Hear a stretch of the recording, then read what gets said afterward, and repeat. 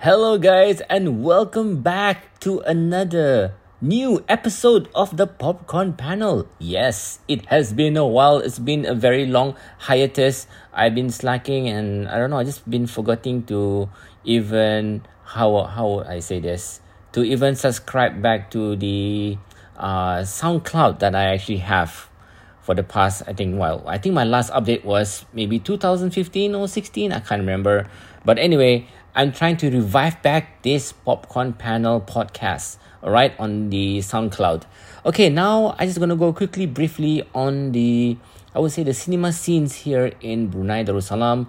As you know, I want to address the elephant in the room on why moviegoers haven't been on the high.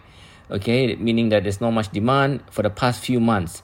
But then again, if you look at it, we don't have much choices. Well, in terms of the availability of the big summer hits, especially this year in 2022. If you notice that Disney movies have been quite tricky because of the LGBT inclusion, and Marvel movies, which have been a cash cow business, I would say, for Brunei cinema operators. And of course, they are facing the biggest adversary here in the country, and that is actually the censorship board. Well, then again, we also have to get past the first step, and that is from the Malaysian censorship board, because all our movies are actually distributed from Malaysia. So, well, I would say that 95% of them because I think maybe 5% or less will come from other countries or other distributors apart from getting our films in Malaysia.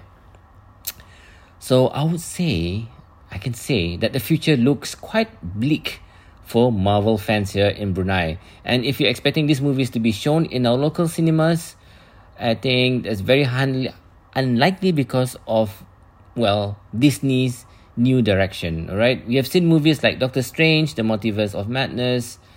I think also Thor, Love and Thunder being banned here in Brunei. But yeah, I actually have caught both of the movies. But sad to say, they have been, I think the word will be underwhelming, especially Thor. I don't know. I believe that there's a Marvel fatigue, especially in the Phase 4. And I could also feel the disconnection.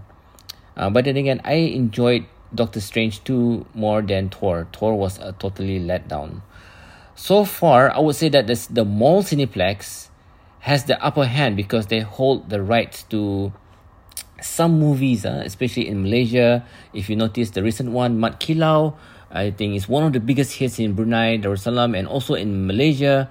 And this Malaysian movie had a very, very good run here in the Brunei cinema, especially at the Mall Cineplex. So the Mall Cineplex had rights to that distribution, so I guess they have the upper hand. I think also I think other cinemas also have benefited from summer hits like Top Gun Maverick. I think a lot of cinemas are enjoying that they're able to bring in revenue to their cinemas, right? But to me, this not a surprise that Top Gun has been money making especially for in the Brunei cinemas, because I actually caught it twice. Now, this is maybe one of the top movies of the year so far for me. No movie has actually surpassed it. I think even my cousin caught it 6 times. Top Gun. Wow, I can't beat that. When it comes to operation-wise in the cinemas, right? So talking about cinema operators, I think a lot of cinemas, I think most of the cinemas are feeling the pinch. Why? I would say that the first thing, I think, is basically shortage of staff have been their biggest hurdle. And of course, when it comes to costing, right, it's going to be rental. So rental is also a big chunk when it comes to their expenses. And this definitely will be tricky for cinema operators to manage their cash flows. So they really need like big hits. So of course, the biggest dent to their business is definitely the banning of the Marvel movies. I think also one cinema has called it quits, meaning they have closed down for business, and this is for the second time, and that is the Arena Cineplex, which is located at the Sri Kilap Mall. And it was closed right after the first wave, if I'm not mistaken, and it never came back. Now, the Empire Cinema, this is very interesting, has gone under a new management and not under the management of Time Cineplex. And actually, if you notice, right, if you have the Pocket app, right, I think this Pocket app, I think is where you can pay using the Pocket app. You can actually buy Empire Cinema tickets there.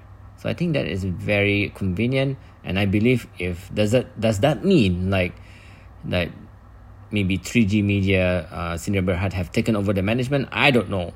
Anyway, the Empire Cinema is also my go-to cinema nowadays. Maybe because of the convenience and a lot of maybe more into. I actually don't like crowds, so I think Empire Cinema is my go-to cinema. Now, with rumors popping around, we might be having new cinemas, in Brunei Darussalam, and I don't know.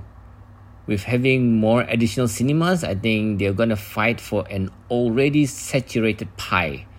All right, the market share is so saturated. I'm not too sure how this can actually create healthy competition. And I believe the big winners are those who have exclusive rights to certain studios or distributors. So I guess some of the key players here, I think it's all about networking. It's about having good connections to secure rights to certain movies. So it's really hard to say for me, in conclusion, about the future of Brunei cinemas. But of course, it's definitely a win-win situation for consumers in terms of the choices. But I believe if you look beyond, and if you put yourself in the shoes of the cinema operators, they will definitely have to crack their brains up to actually, to level or maybe even up the game in an already saturated market. But we'll see how it is. Okay, that's it from me. I'm glad that I'm able to share with you about my thoughts about the cinema industries or the movie industries here in Brunei Darussalam, and I hope that the future of cinema here in Brunei is brighter than bleak. Thank you.